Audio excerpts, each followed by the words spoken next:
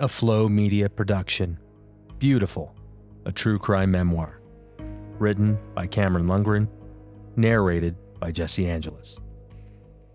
A tale of fast romance that escalated quickly into a heated exchange.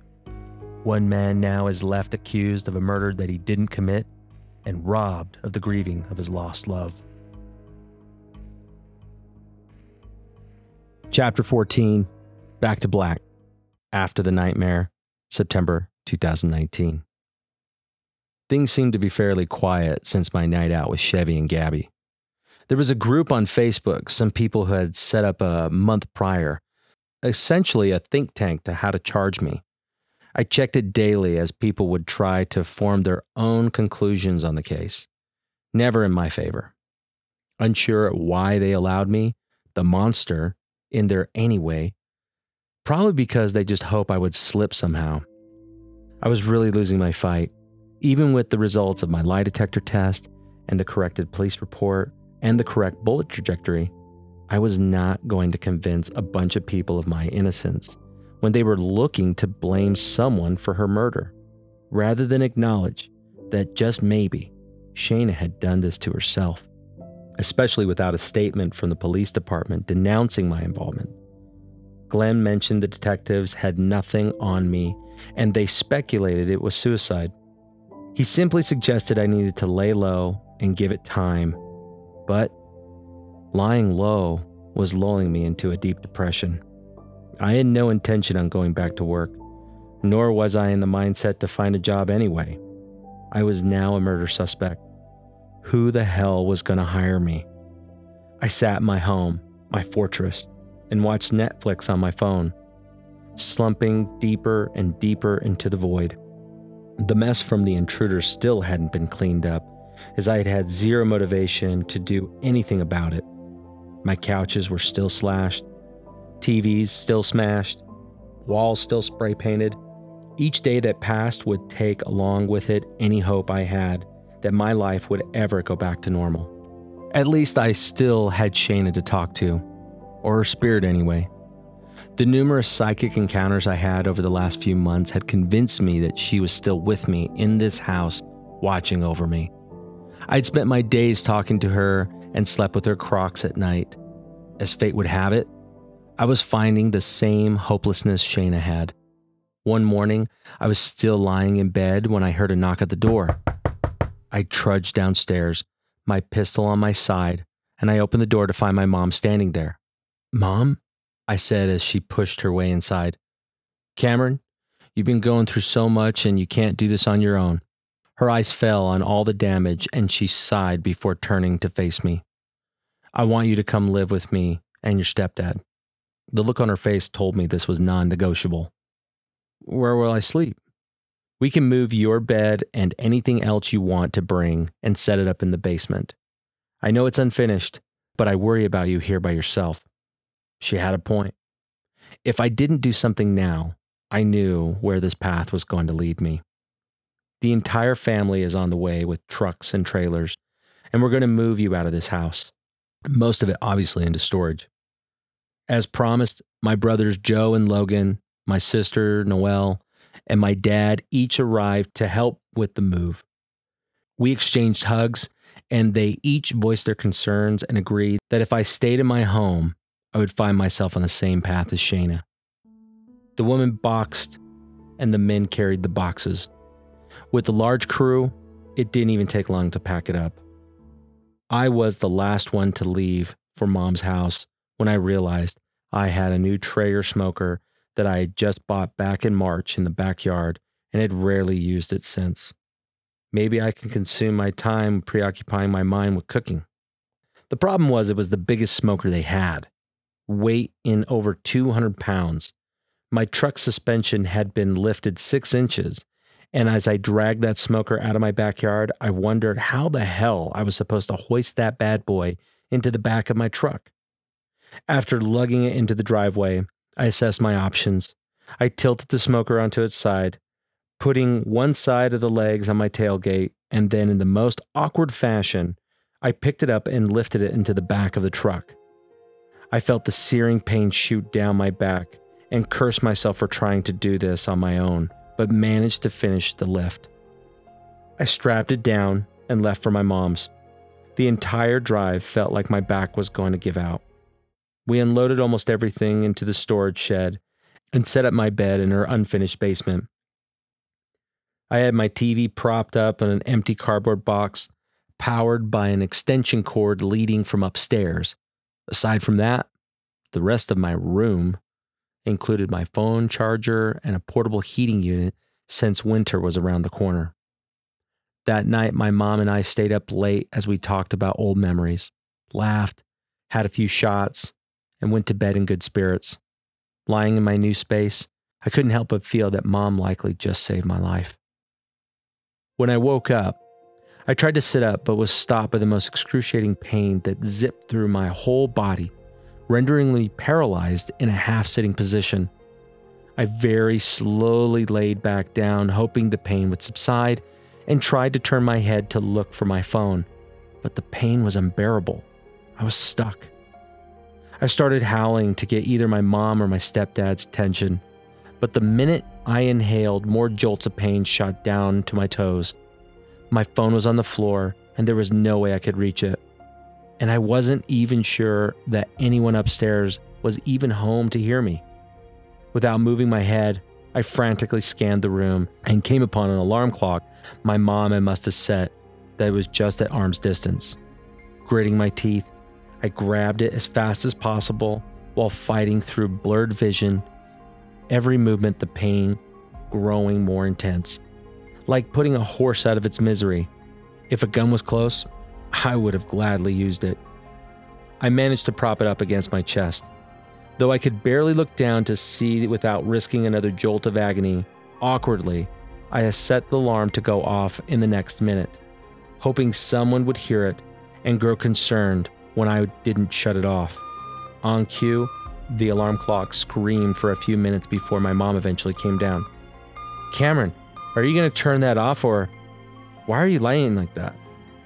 "Call an ambulance," was all I managed, not even able to turn my head and to look at her. "Do what?" "Mom, I can't move. Please call an ambulance."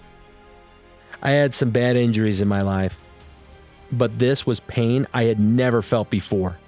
I knew something was terribly wrong. When the paramedics and the firefighters showed up, we soon found out that the stretcher wouldn't fit down the curved stairway to the basement. So it was decided that they would carry me out. Every bump and sway on our way to the ambulance felt like shards of glass piercing my back. I was begging for pain meds by the time they wheeled me into the emergency room. A nurse assigned to me asked me to rate my pain on a scale of 1 to 10. "Pain? Really? Pain? Please tell me you have something for me," I shouted, uncaring how crazy I sounded. I would rather die than wait a second longer for relief.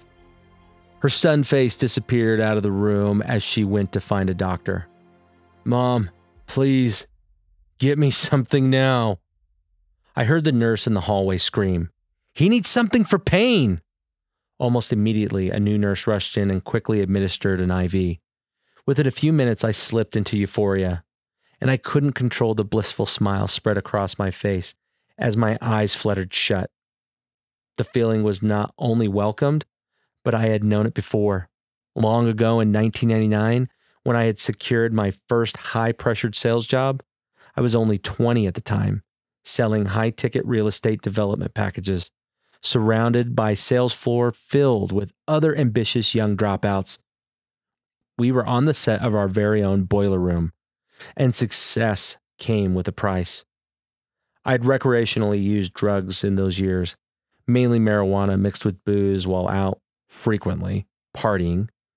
A colleague, Jonathan, came around one day and offered me an Oxycontin tablet, told me I could make money I'd never dream of if I sniffed the magic pill for sales echelon.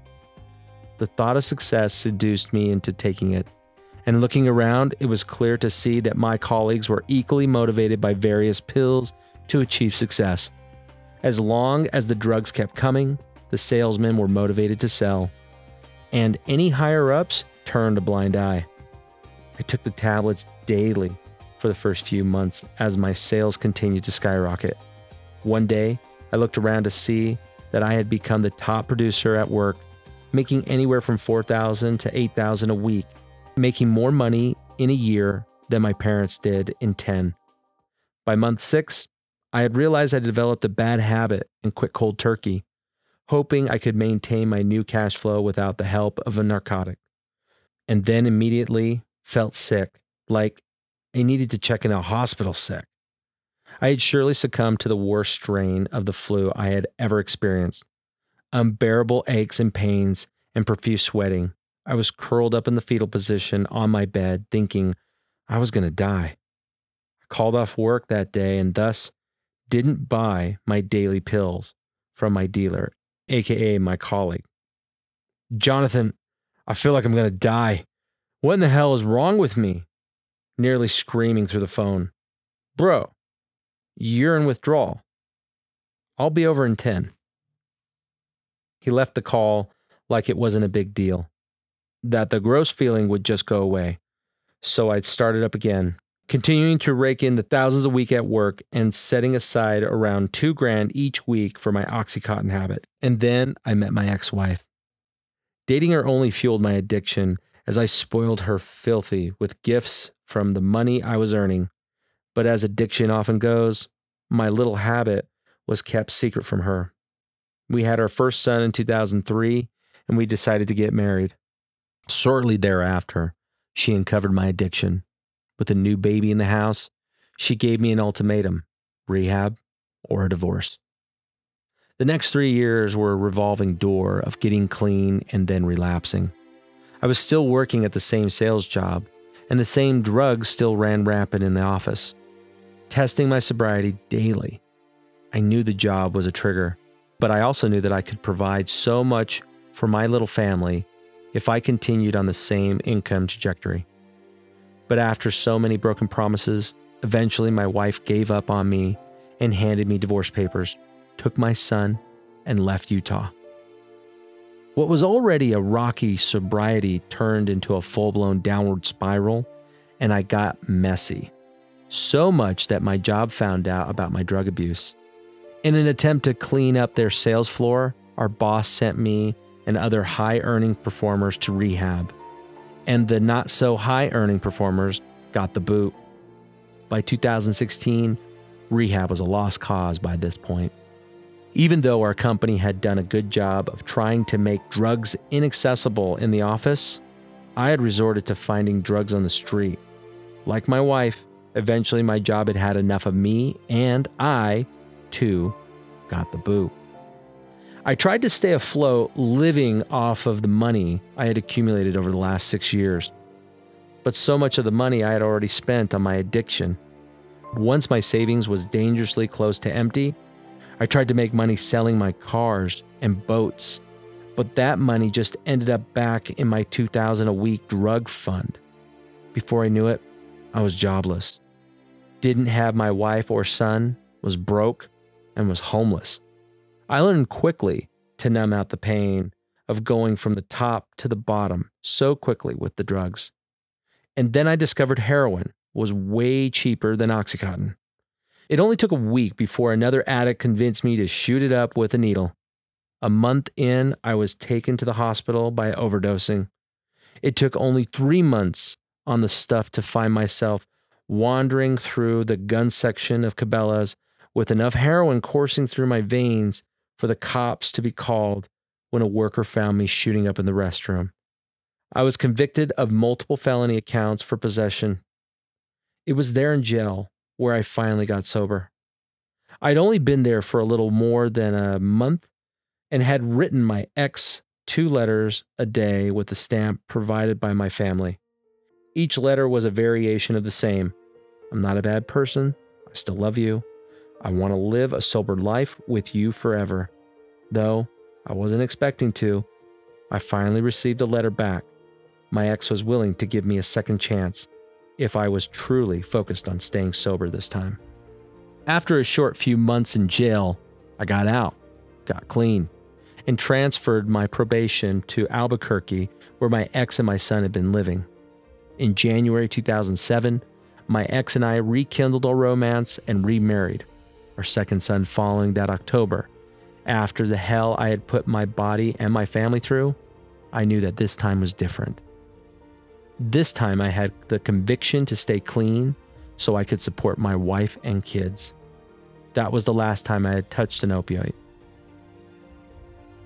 Thank you again for joining us here on the podcast. Just a reminder, this podcast comes out every Monday and Wednesday, so go ahead and mark that on your calendar. Also, you can get this book on Amazon, so go ahead and click on the link below, and you could either read along with us or you can skip ahead, find out what happens to Cam. Again, thanks so much for being here today. This is a Flow Media production.